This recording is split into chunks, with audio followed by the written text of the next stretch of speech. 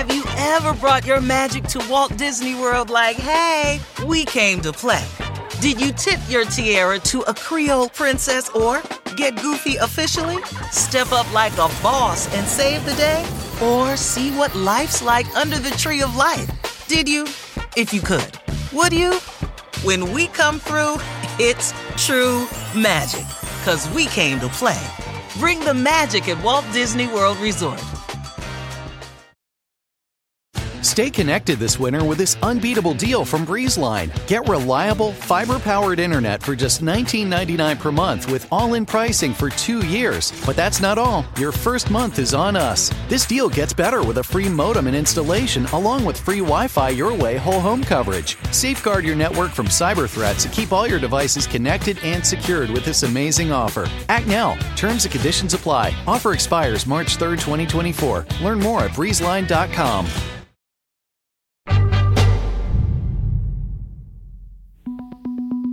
My guest today, Suzanne Simard, is a professor in the Department of Forest and Conservation Studies at the University of British Columbia.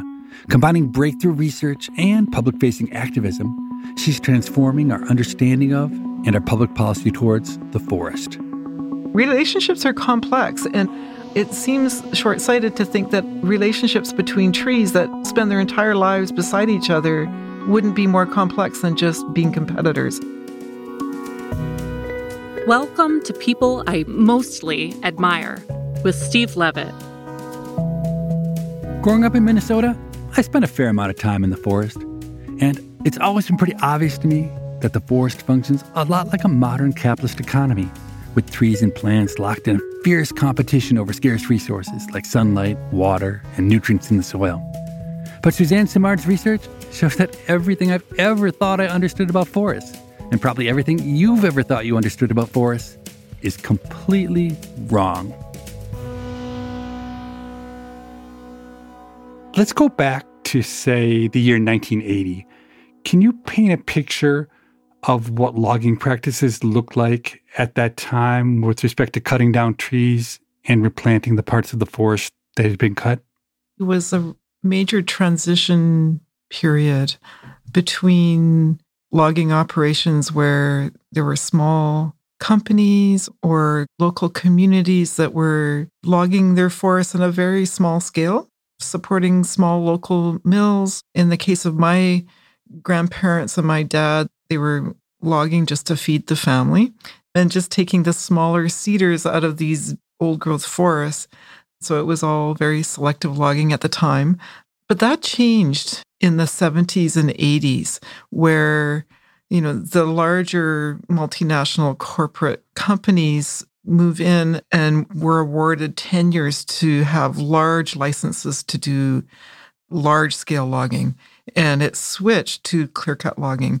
And so in 1980, when I became a forester, I was a student at the time, and I got a job in one of those corporate logging companies, and all they did was clear cut. The modus operandi was to make money. And so these companies were given the license to make as much money as possible, to practice forestry as cheaply as possible for making sure the bottom line or the profits were as great as possible for the company, keeping in mind that in Canada and where I'm from, British Columbia, that the forests are what we called crown land, or land that was really appropriated from the early people, the First Nations people, but then put under the jurisdiction of the province, or you might think of the federal government.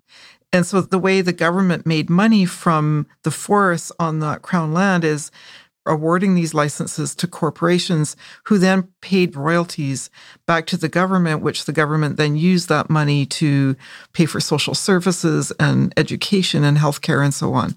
Canada is now a very wealthy country, and that is basically from the logging and the resource extraction from the land.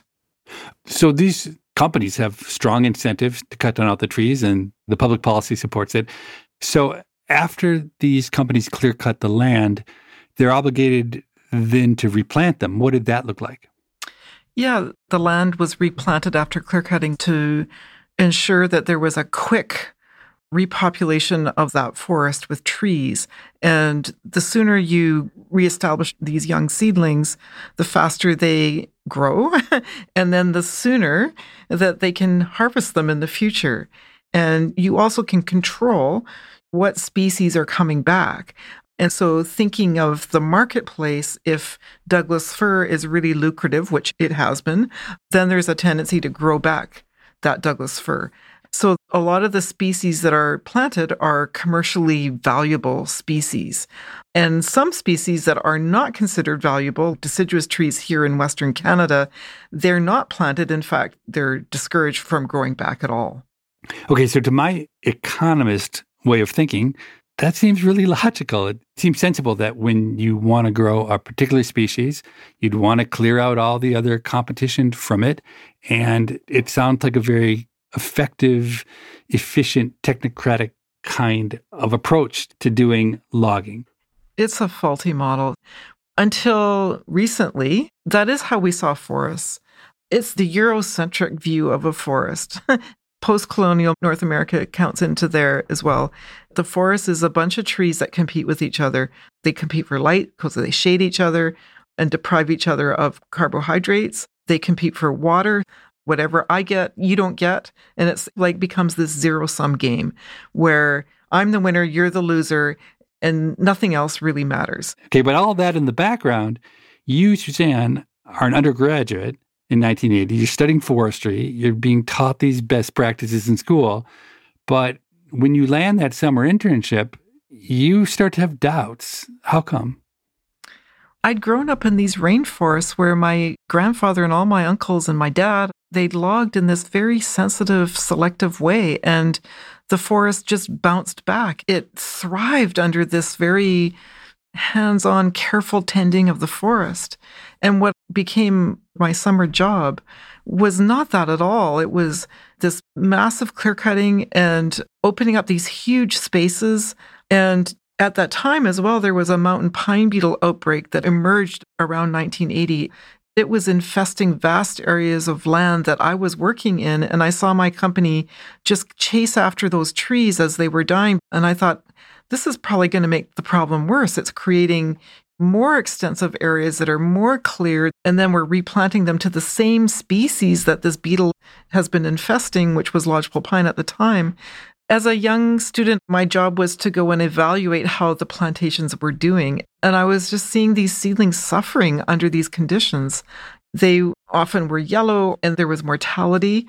A lot of them did live too, though. And I saw these new forests grow up and become completely different than what was cut down before them. So what was a highly variable, old, multi-species forest with lots of complexity became more uniform. All the trees were basically behaving and growing at the same rate. And I thought, this does not feel right.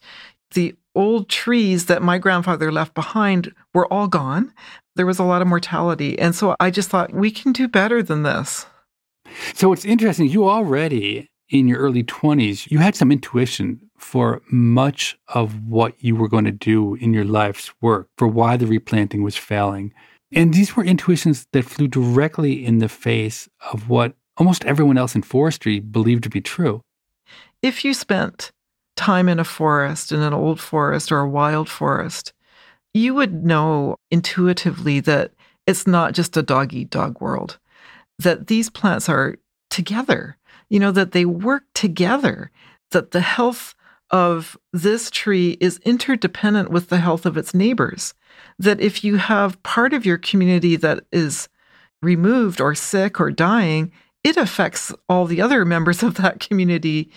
Let's say you're going to grow a lodgepole pine forest or a pine forest. And one of the early successional plants is alder, and that was part of my master's study. Alder is a nitrogen-fixing plant. In other words, it has in its roots these little bacteria that are in nodules that take nitrogen gas from the air and they fix it or they convert it into usable forms of ammonium that the plant can use, the alder can use. Lodgepole pine can't do that. There's only a very small suite of plants, nitrogen-fixing plants, that can do that. If you take the alder out of this ecosystem, what I found is that eventually the lodgepole pine also declines. The productivity of that forest actually goes down because nitrogen is not continuing to be added to that ecosystem. The alder is gone.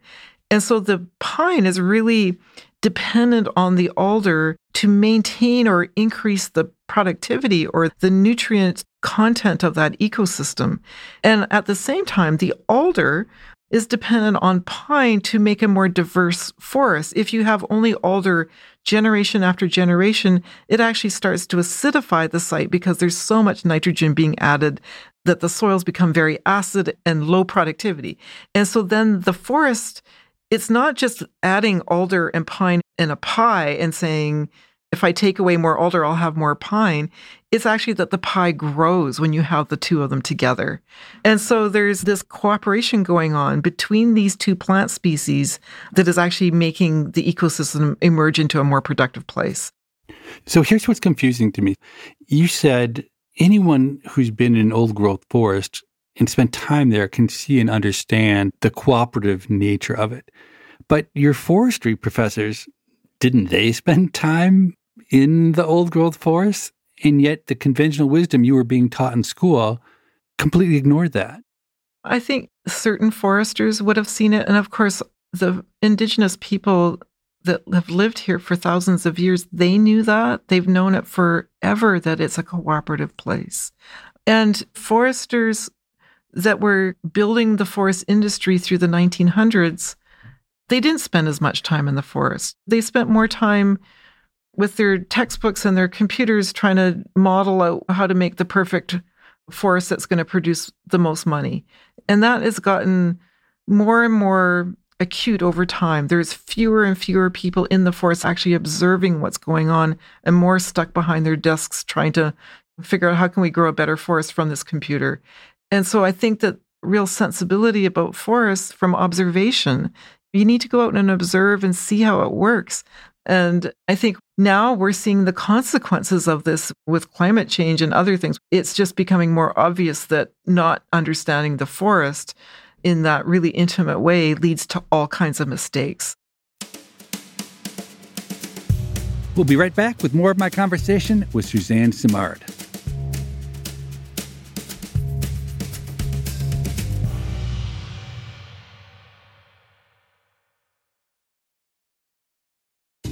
People I Mostly Admire is sponsored by Rosetta Stone.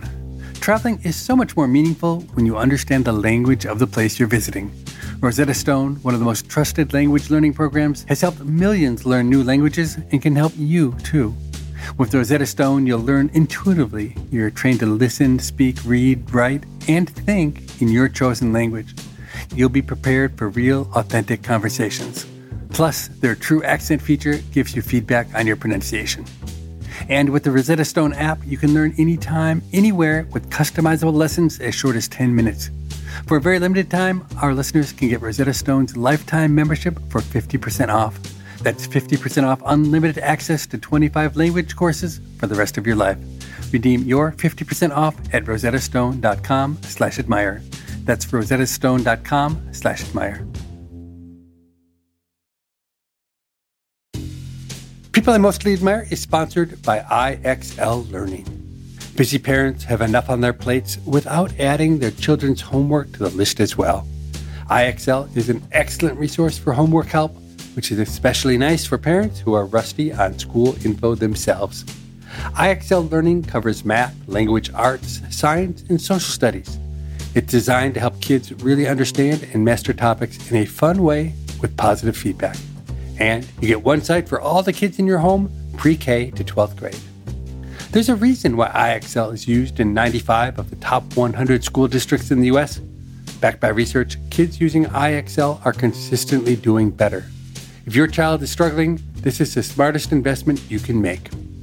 A month of IXL costs less than an hour of tutoring, so now you can get your child the help they need at an affordable price. Make an impact on your child's learning. Get IXL now. And People I Mostly Admire listeners can get an exclusive 20% off IXL membership when they sign up today at IXL.com/admire. Visit IXL.com/admire to get this effective learning program at the best price.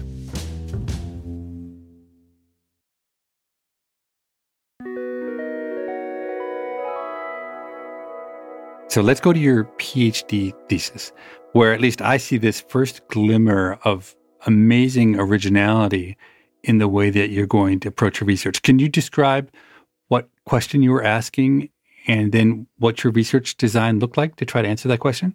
I was really interested in how these elements like nitrogen and carbon and water move from plant to plant. And I was coming at it from just a place of curiosity. Where did these things, how did they move around below ground? I was especially interested in soil because I'm a person of the dirt. What do you mean by the person of the dirt? Well, when you're born to this world, you're presented with something that is your specialty. And mine was about the dirt. I started eating dirt as soon as I was born, and I just was always fascinated by what was going on in the soil. I played in it constantly. And then when I went to university, I found out that there was actually a course called Soils, and I was like amazed, like I belonged there. So when you say you ate dirt, did you have a favorite flavor of dirt, or were you a generalist when it came to eating dirt? I was a specialist when I was a little kid because my mom would put me in the dirt pile, and then I would just start eating the dirt. As I grew older, I was more eating dirt when my brother would throw a dirt lump in my face. And then later, when I became interested in soils and to understand the texture and to know more about soil processes, soil scientists actually put dirt in their mouth. Is there silt in it? Is there sand? Is there clay? And so I thought that was the best ever. And I especially love the dirt under forests that had birch and fir and cedar. I thought that was the sweetest dirt in the world. Okay. So go back. You were talking about your question in your research design. Yeah. So I was interested in how these elements would move around. And I was contacted by somebody that was working with me who said, there's been this study done by David Reed, who is a scientist in the UK, where he took seedlings, they were pine seedlings, in the lab, and he grew them together and he inoculated them with a fungus. And the fungus is mycorrhizal fungus. And mycorrhizal fungi are helper fungi generally, meaning that these fungi colonize the roots of plants, trees. Most plants in the world form these associations with these fungi. The purpose of it is that the fungi will gather nutrients and water from the soil and bring it back to the plant, and they trade with the plant for photosynthate because the fungi can't photosynthesize. And the plants benefit from this because it doesn't take as much energy to feed a fungus to gather up these nutrients than to build more roots to get into these little crevices in the soil. So they form partnerships with these fungi, and the fungi gather up these essential nutrients and water. So you're describing a well-known symbiotic relationship between the fungi and the trees. And that's something people are well aware of. People had been aware of this since the 1800s. Okay. And so the novel part of David Reed's study is that he grew these pine seedlings in a common garden in a root box and inoculated them with a fungus, and that fungus actually linked the two seedlings together. And then he took some radioactive carbon and he added it to the atmosphere of one of the seedlings. It was taking that CO2 that had carbon-14 on it. It was photosynthesizing it, and then that radioactivity got absorbed in the needles and the carbohydrates and sugars of that plant. And then he was able to observe this radioactivity actually moving from that seedling that was given that C14 CO2, it actually traced the C14 into the other plant directly through this network of fungi that were linking the two plants together. So the thing that's surprising about that, it's not just that the tree and the fungus are in a relationship. Via the fungus, these trees are now passing things back and forth to one another. That's exactly right. These trees were in relationship with each other through this fungus. And it was David, he just did this little experiment. It threw out this tantalizing tidbit of new knowledge in the scientific world. And this was in the 1980s. And people didn't know what to do with it. And it created a lot of controversy. In the UK, there was like a bunch of researchers that were really suspicious of this, that it didn't fit the model of how these communities were constructing themselves. It's all about competition. And here, these two trees seem to be collaborating, or at least they're in some kind of communion with each other. But the obvious criticism is this is seedlings he planted and then put the fungus with them. This is not a natural environment at all. This is a concocted environment. It was totally artificial. So I thought, I wonder if this happens in forests. Because here I was observing at that time as a young forester in these wild woods of Western Canada, these plantations that were starting to cover our landscape. And I was thinking, we're killing these ecosystems. I was observing that forests were becoming more and more unhealthy. And I thought, I wonder if this kind of movement of nutrient, in this case carbon, happens between the plants we're seeing as enemies of each other. And so I set up this experiment to test that in the forest. The main experiment was that I grew Douglas fir, which was what we were trying to grow commercially. And keep in mind, this was in a new clear cut, which had been planted to Douglas fir already to grow more Doug fir. And it had been weeded out of birch because birch was considered a weed. And I thought, I wonder if Douglas fir is somehow linked together with birch. And one of the reasons I thought that they could be helping each other is that when birch was weeded out of these Douglas fir plantations, there was a lot more root disease in the Douglas fir. So they were getting infected by a root disease called armillaria. But when the birch was left there, they didn't become infected. In fact, the firs thrived. They were healthy, they were growing well. And so I thought, these two trees need each other. And then I did another little experiment in the lab, and I discovered by looking through the microscope a lot that the fungi on the birch and the fir were the same. And so I thought, if they're the same species morphologically, they might be linked together. I didn't know for sure if they were, but I thought this is a good hypothesis. And I'm going to test this hypothesis by growing them together and then labeling the Douglas fir and the paper birch with carbon isotopes. What this entailed is that I went to a nursery and I got some Douglas fir, I got some paper birch seedlings, and then I got some cedar seedlings as well. The cedars, I called it a control because they didn't form the same mycorrhizal fungi as the birch and the fir. It's very different in that it doesn't hook into the same fungal networks. It's got its own suite of fungi that are completely separate.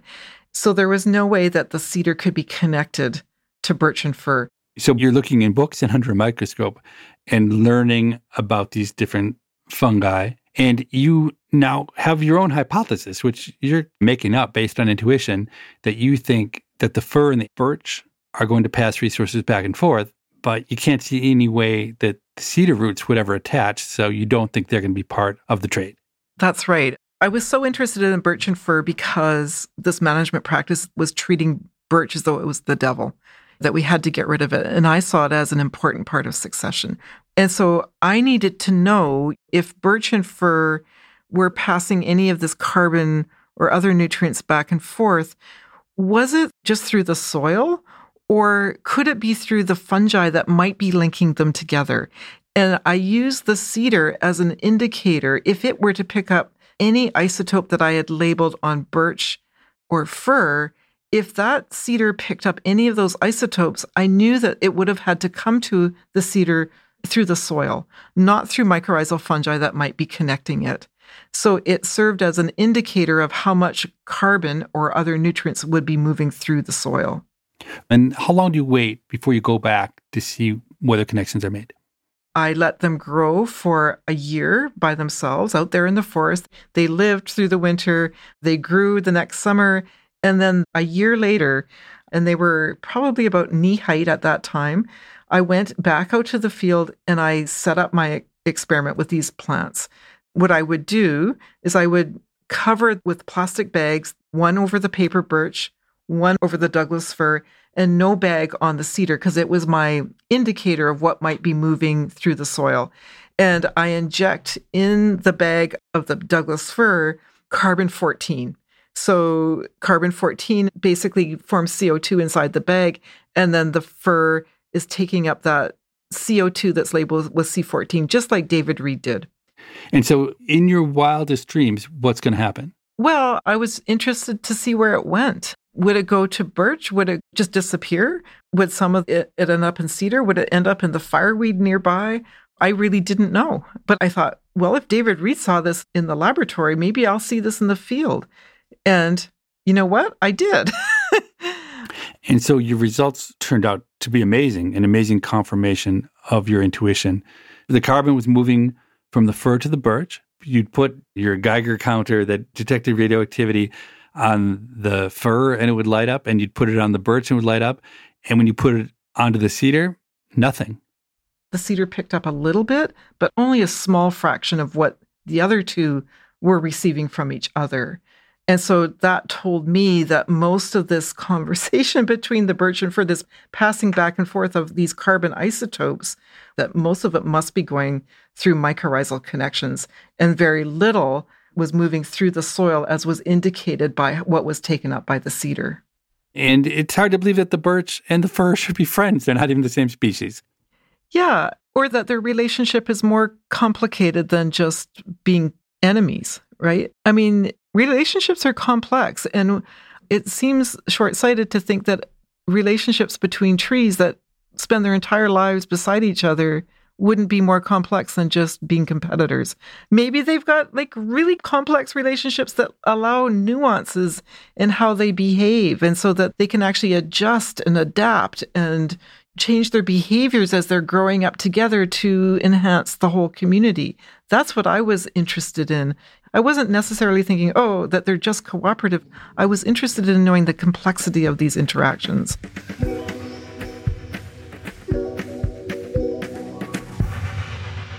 These results flew in the face of conventional wisdom. And if I understand it, they had immediate and straightforward implications for the commercial loggers and for government policy, that getting rid of the birch was just a really bad idea. Am I right in saying that? Well, that was certainly how I interpreted it, and I spoke about that, but that was not what happened. So did you get the chance to present your findings to the decision makers? I never got invited to present my results to the decision makers. It's not that I wasn't willing to go talk to the decision makers. They just weren't interested. Instead, I published my work in this journal, Nature, and it got international attention. And then the policymakers started to pay attention to me because I was actually getting a few interviews in the media, as happens when you publish in Nature. And I was saying that birch and fir are in a relationship that is complex, it's collaborative, and it's also competitive at the same time, but it's far more complex than how we're treating them, which is to get rid of the birch. And in one particular interview, I said to a newspaper reporter, I said, for all the good they're doing to get rid of the birch, they might as well go paint rocks. That almost got me fired because it was questioning their policy, which is still in place today, and these practices are still going on. So that just goes to show you, even 25 years later, that they still have not changed. Yeah, I'm not surprised. One thing I've learned over the course of my career is just how hard it is to change policy via academic research. My own first experiences in the policy realm were, at least superficially, much more successful than yours. My story is that as a graduate student, I had done some research. I'd written a paper that suggested that police were quite effective at lowering crime. And interestingly, it was more or less the only academic paper at that time that came to that conclusion. All the research, mostly really poorly done correlational studies from the 1970s, found, surprisingly, that the number of police either had no impact on crime or even increased crime. Okay, so just by pure chance, it turned out that Bill Clinton became president, and he made one of his top priorities to hire an extra 100,000 police officers. And it turns out my paper, believe it or not, makes it to Bill Clinton himself. And I'm told that his copy of the paper was heavily underlined and had really good questions written in the margin. And then Janet Reno, who was the Attorney General at the time, she carried copies of it in her briefcase, and she was handing them out to senators and congresspeople trying to win their votes. Well, the bill passes, and 100,000 police get hired, and I thought, wow, this policy stuff is easy. You know, you write a good paper, and a few years later, it's put into action at the national level. But that's all I knew, because it's the first time I'd ever interacted with it. And I realized, of course, eventually how completely confused I was about how policy was made. The Clinton administration, they didn't care in the slightest whether my research was high quality or even true. They wanted to hire police, and they wanted to wave around some academic papers for credibility. And it just so happened my research was the only thing that supported them. But with or without my research, that same bill would have passed. The policy outcome would have been the same. 30 years later, I can honestly say that as many papers that I've written that have policy implications, I can very precisely estimate the total sum impact that my research and Freakonomics books and podcasting has had on policy, and that is a big fat zero. In my whole career, I don't think I've materially affected a single public policy. I think it's true for me too. So I don't know. Well, let's get to that, because you didn't stop there. So you have this result that flies in the face of conventional wisdom, but you've delivered over and over these results, which are just really mind-blowing. They're shocking. So just quickly, can you just rattle off the 3 or 4 really fundamental insights that you feel like you've had through your research on how forests work? Well, my research was a path of discovery. I'd established that birch and fir were sharing carbon in that early PhD research. I became a professor, and a big debate in the literature at the time is that, okay, so if carbon is moving back and forth below ground between species, does it really matter? Is it really helping these species survive and grow? And so I set out to try and see if it did. And the gold standard was, if it affects the survival of the recipients or the growth of the recipients, then it's enough to actually matter to plant ecologists and fungal ecologists. And so I got a student who went and planted seeds around older trees where they could connect to these older trees or not. His name is Francois, and he grew them in little mesh bags that he buried in the ground that allowed the older trees to form mycorrhizal connections with the emerging seedlings, or in bags that had smaller pores that they couldn't form these connections. And we followed the establishment and survival of those seedlings that are growing in these bags. So again, a randomized experiment where you're either allowing the mycorrhizal network to develop, or you're precluding it through these artificial bags that are stopping it. Yes.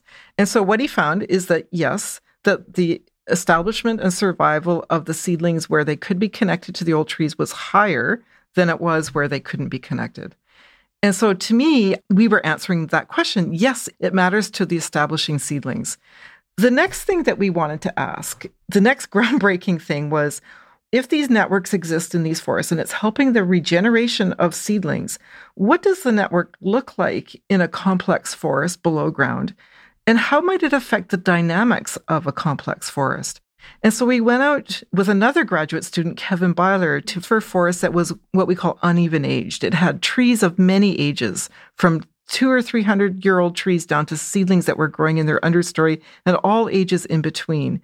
And what Kevin did with my colleague Dan Dural is that we mapped what that network looked like. So he sampled the roots of all these trees in plots that were 30 by 30 meters. And he did this in 6 different plots in this forest. And he gathered up all of the root tips and the rhizomes, or the fungal strands that were between the trees, and he did DNA analysis on them. He used a special technique called microsatellite analysis. And what that analysis allows you to do is to determine whether a fungus that is colonizing the root of one tree, and if that same fungus is on its neighbor, that these 2 trees would be connected together. Okay, so what emerged from that map was that the younger trees were connected to the older trees, and that the most highly connected of the members in that community were the oldest and largest trees in the forest. And these are the trees that you've come to call the mother trees. These are the mother trees. So they're just the biggest, oldest trees. Okay, so I'm going to go one step further and say, okay, so this forest then is a highly connected place, that the younger trees are connected into the networks of the older trees. So then the next question, which I asked with my graduate student, Amanda Asay, was, do these older trees actually favor or recognize the seedlings that are of their own seed, so their kin? And so we asked, is there kin selection in Douglas fir? Okay, can I tell you, this seems totally impossible. Okay. Okay. But what do you find? Well, and so we were building on the research of Susan Dudley, and she had been doing kin recognition research in plants in Eastern Canada. And we used her techniques, basically her methodologies, to uncover whether or not different Douglas firs could recognize each other if they were related or not. So we grew Douglas fir that were full siblings, and we grew them next to seedlings that were strangers, complete strangers. And we looked at how they behaved relative to those two different kinds of relations. They're relatives or strangers. And we found that Douglas fir, it preferentially will provide carbon to kin seedlings that are their neighbors versus strangers that are growing next to them. So somehow this big tree is able to figure out in the root structure whether the new seedling is actually related to it genetically and delivers more help to the ones that are related than other members of the species, which are unrelated. Yes, that's correct. It's far more complex than we just talked about. And I have to say, one of the reasons that we haven't published all the papers is that Amanda Acey, my student, actually passed away in the middle of trying to get her papers published last year in a skiing accident. And so it's been a difficult journey for me to get this out there.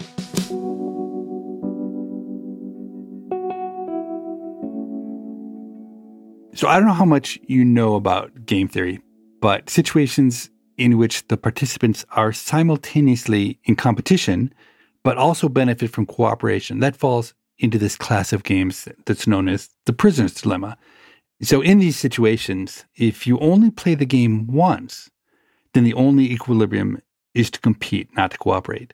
But if you play the game over and over against the same opponent and you're sufficiently patient, then cooperation becomes an equilibrium. It's interesting because when you're describing the forest, you're describing a situation which has at least some of the precursors that would support this cooperative equilibrium in the prisoner's dilemma, which is that the same trees do indeed play against the other trees over and over.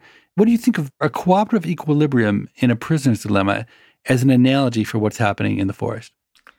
Yeah, I think it's a good analogy. I actually use that analogy when I'm trying to describe in my book how this competitive cooperative relationship carries out in a community. There is competition, there's no doubt, in a simple community or a simple situation. Competing, yeah, it can get you so far, but in a plant community, if you become the only one or the dominant one, community actually starts to decline. That's when cooperation becomes more imperative because you need things from your neighbors. You need nutrients, you need uplifted water, you need filtered light. So if you continue to outcompete your neighbors, you lose those benefits. And so that game theory that's in the prisoner's dilemma actually plays out beautifully in a natural plant community. So the one piece that doesn't fit for me, though, in this analogy about the prisoner's dilemma is that in order to support that cooperative equilibrium, you need the players to be able to punish the other players if they cheat, right? So if we're in a cooperative equilibrium and all of a sudden you cheat me, I have to have a way to punish you. And at least in my limited view of what trees do, I don't really see how they would have power to punish another particular tree. But of course, you've surprised me before with the evidence about what trees can do. So maybe I'm just not thinking deeply enough about the talents that trees have. Actually, the trees have many opportunities and tools to punish each other.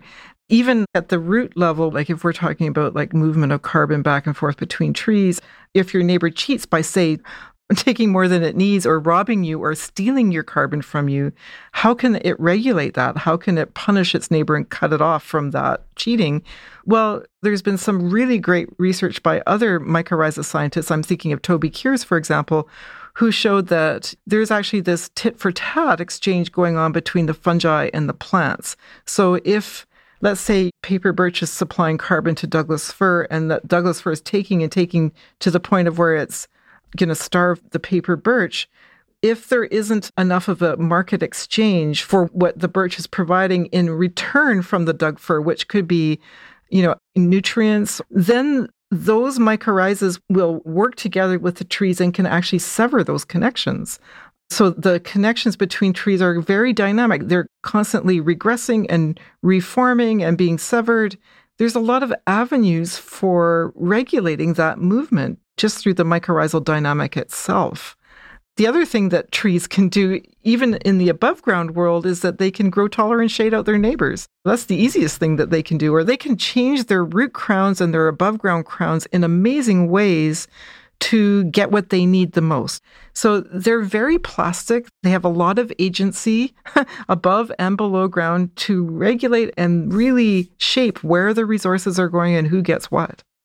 Is it possible that the lowly fungi are in some way the puppet masters who are truly in control? We're talking about the trees, but could one imagine that the fungi have in some vague sense domesticated the trees and they're managing the forest to maximize what's best for the fungi and not for the trees?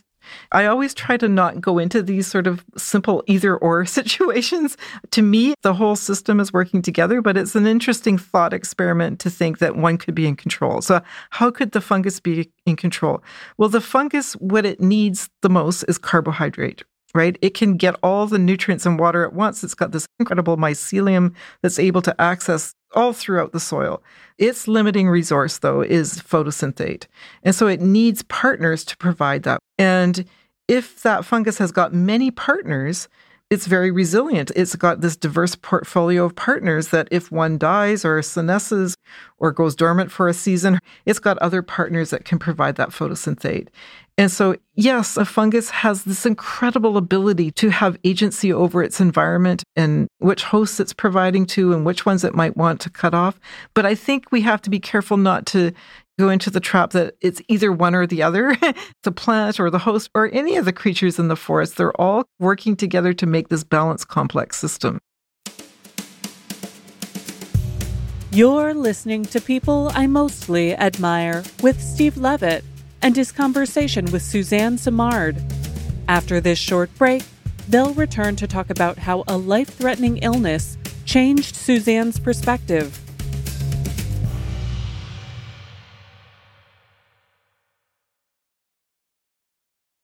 Have you ever brought your magic to Walt Disney World like, hey, we came to play? Did you tip your tiara to a Creole princess or get goofy officially? When we come through, it's true magic, because we came to play at Walt Disney World Resort. There are any number of reasons you might consider selling your home. To move closer to family, live within a smaller budget, or just wanting a change of scenery. Whatever your reasons, having to figure out all the various housing market trends in your area may not be what you signed up for. That's where an agent who is a realtor comes in. Realtors have the expertise to help you find the right price and navigate the process to sell your home in a way that's right for you. That's who we are. Realtors are members of the National Association of Realtors.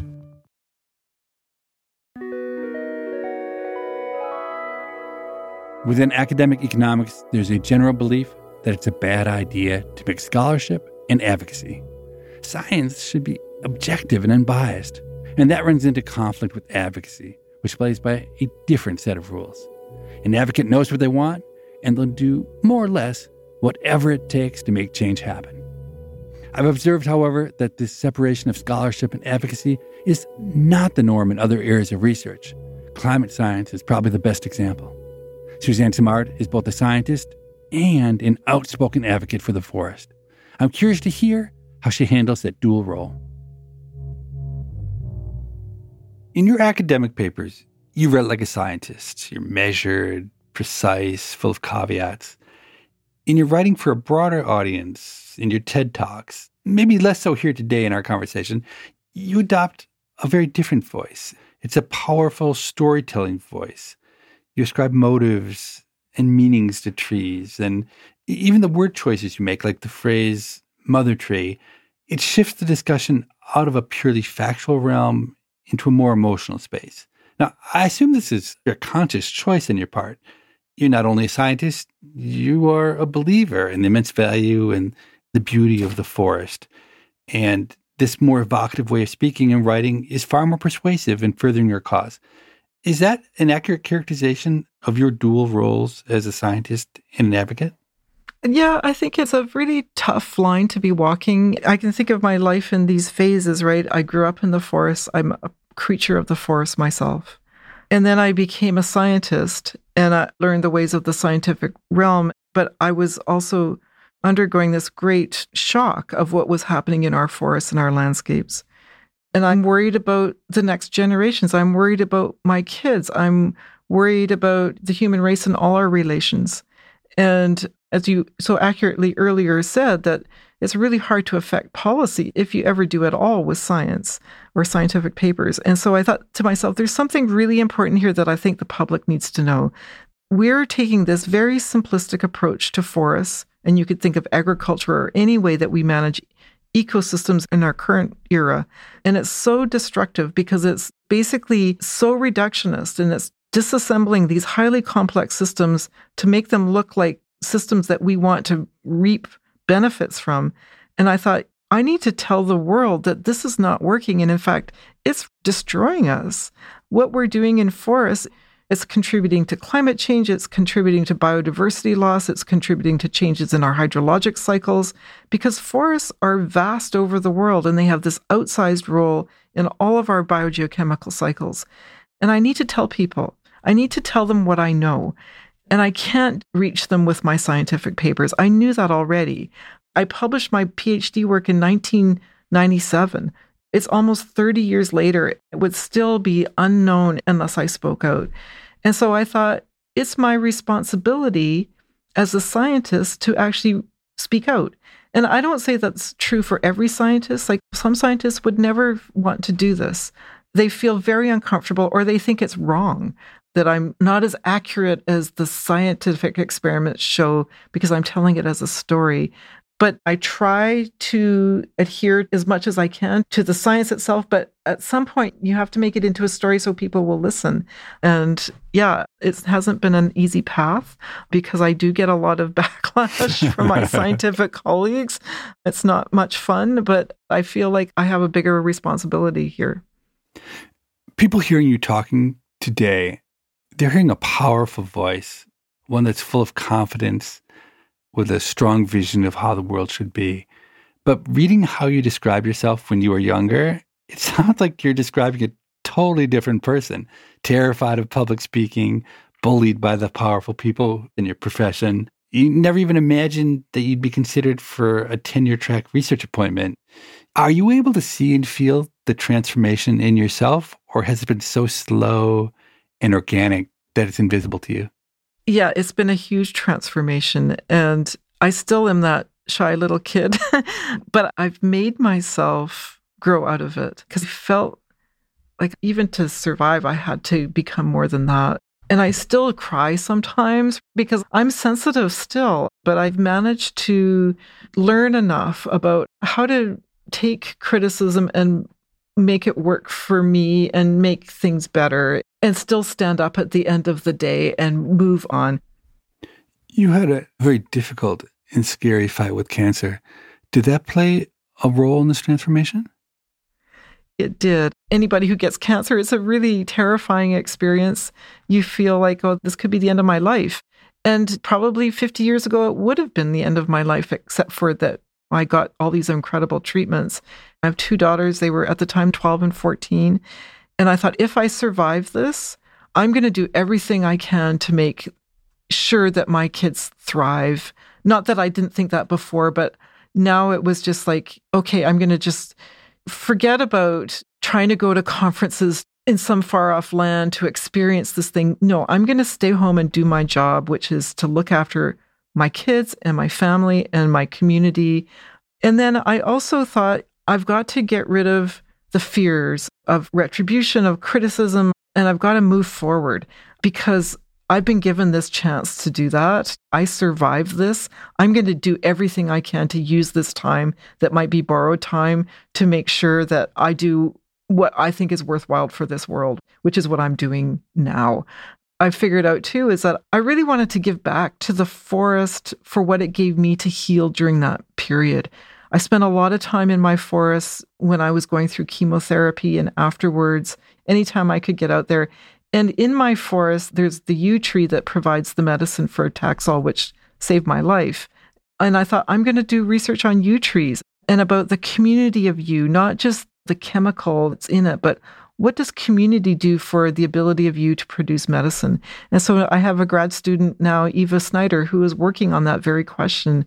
So I would say that my life did really change. And I'm just going forward in as gutsy as I can with my goal of helping make the world a better place for our next generations. I wanted to highlight your transformation because a lot of young people listen to this podcast, and I worry they get the wrong idea about the world. Because my guests, you included, they're amazing, right? You've done incredible things. And my guests, they speak with confidence and poise and polish.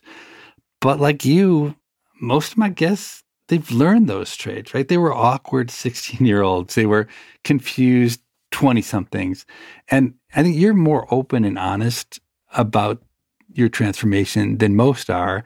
And I think it's so valuable for people who are struggling or intimidated or ignored to hear stories like yours about possibility. I look back and I'm amazed at what I have been able to do. I'm a prof. I teach 18-year-olds to 40-year-olds all the time. I have 2 daughters, 22 and 24. And I feel like I was just that age myself. I know the struggles. It's very intimidating, but you know what? I came from nowhere, right? I grew up under a log, for Pete's sakes. I sucked my thumb till I was 12. I ate dirt. I was beaten down so many ways, but I just kept getting back up and never forgetting what drove me. That I had this love for forests that transcended everything. It was always my beacon. And I thought, as long as I keep my focus on what matters to me, which is about the health of the forest and the health of our communities, then I'm okay. I would say to young people out there, everything you do, keep your vision of what's so important to you, what drives you, what's your higher purpose? Because we all have that. We all have a higher purpose. Sometimes it's not clear to us, but you just got to find it and do that thing. Maybe it takes 10 years to figure that out, or 20 or 30, but it's okay because you'll figure it out and you'll make mistakes, and the mistakes actually make you stronger. And it's the same in a forest. Like the forest is constantly adjusting and changing and moving and reforming its networks. That adaptability is absolutely imperative to our own successes as human beings, that we're able to adjust and change and accept our failures and use them to move on, but also striving for that thing that makes you tick. In my case, it was forests. In others, it'll be something different.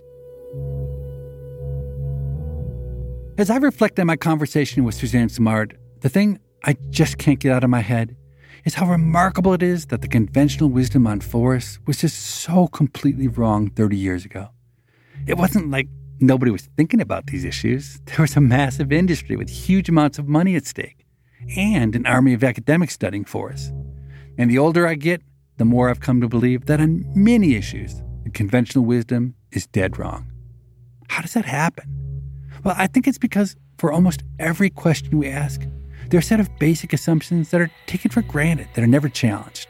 And if it turns out that one of those fundamental assumptions is wrong, you're almost certain to come to the wrong conclusion.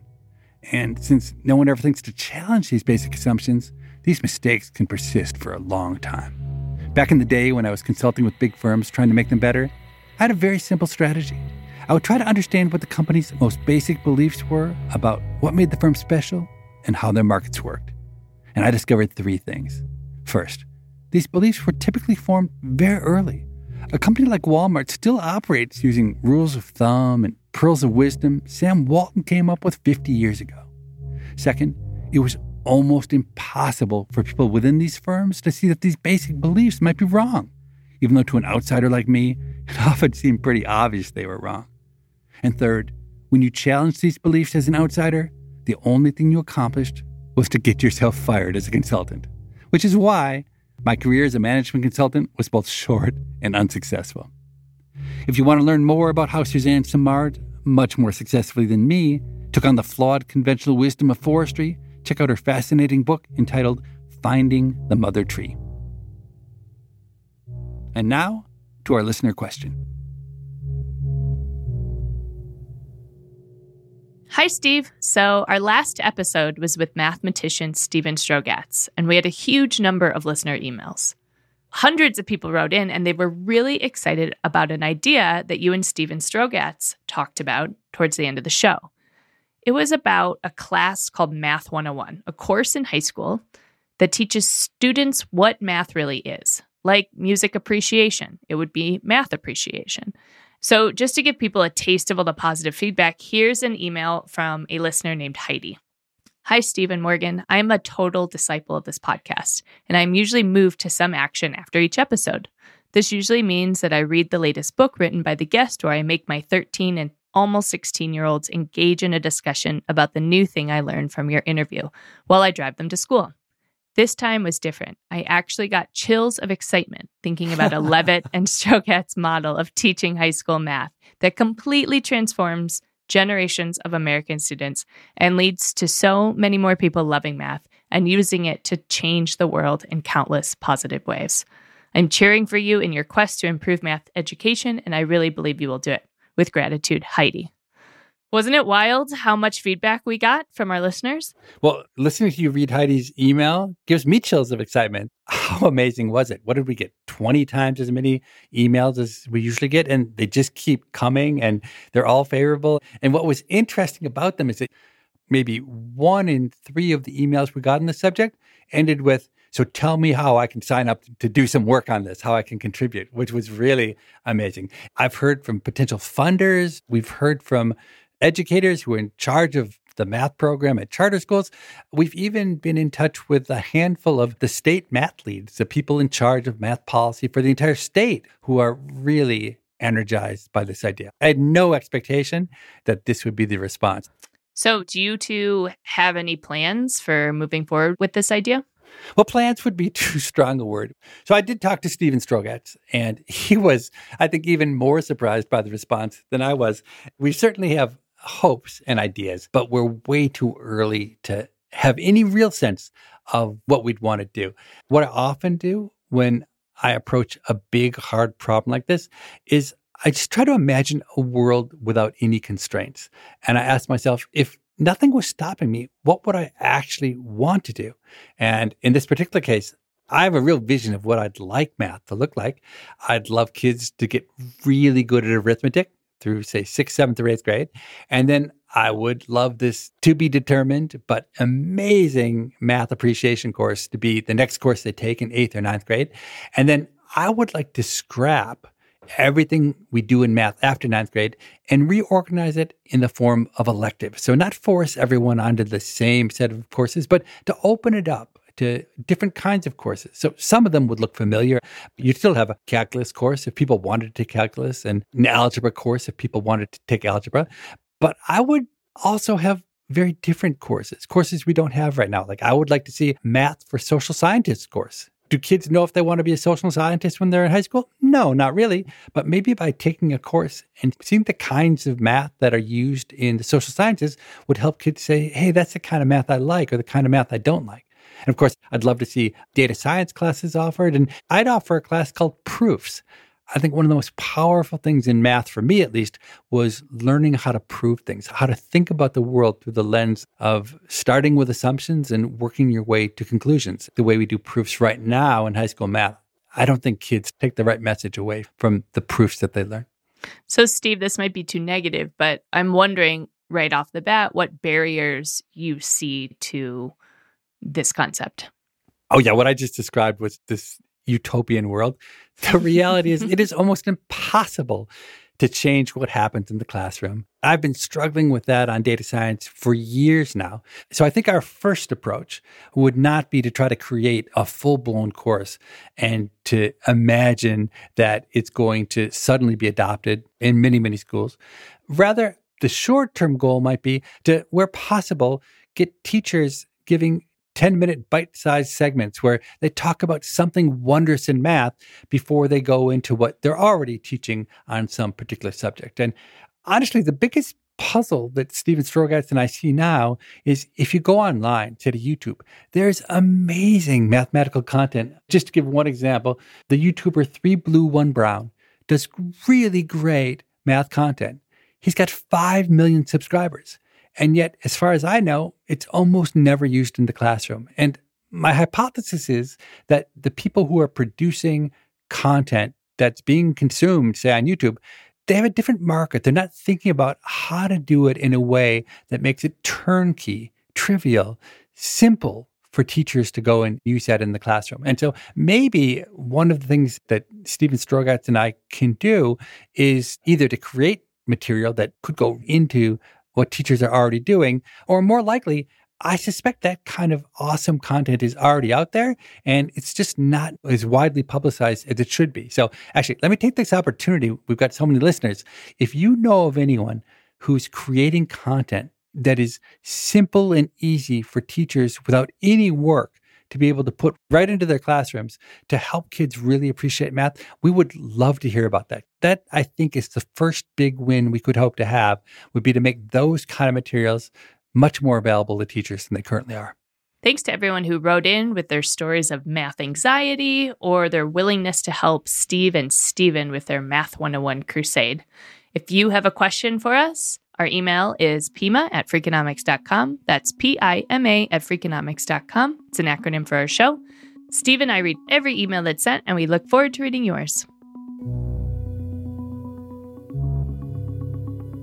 And in 2 weeks, we'll be back with a brand new episode featuring paleontologist and best-selling author Neil Shubin.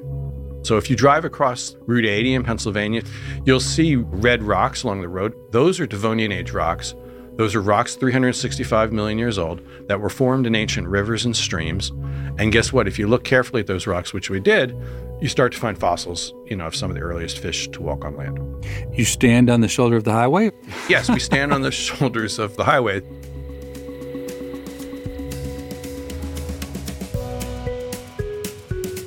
People I Mostly Admire is part of the Freakonomics Radio Network, which also includes Freakonomics Radio, No Stupid Questions, and Freakonomics MD. All our shows are produced by Stitcher and Renbud Radio.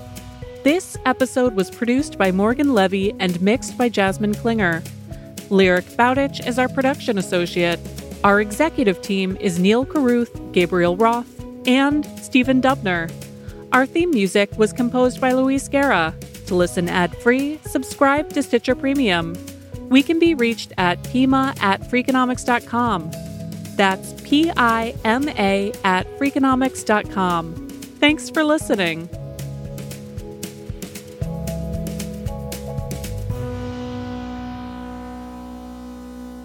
Mycorrhizal fungi, mycorrhizal fungi, mycorrhizal fungi.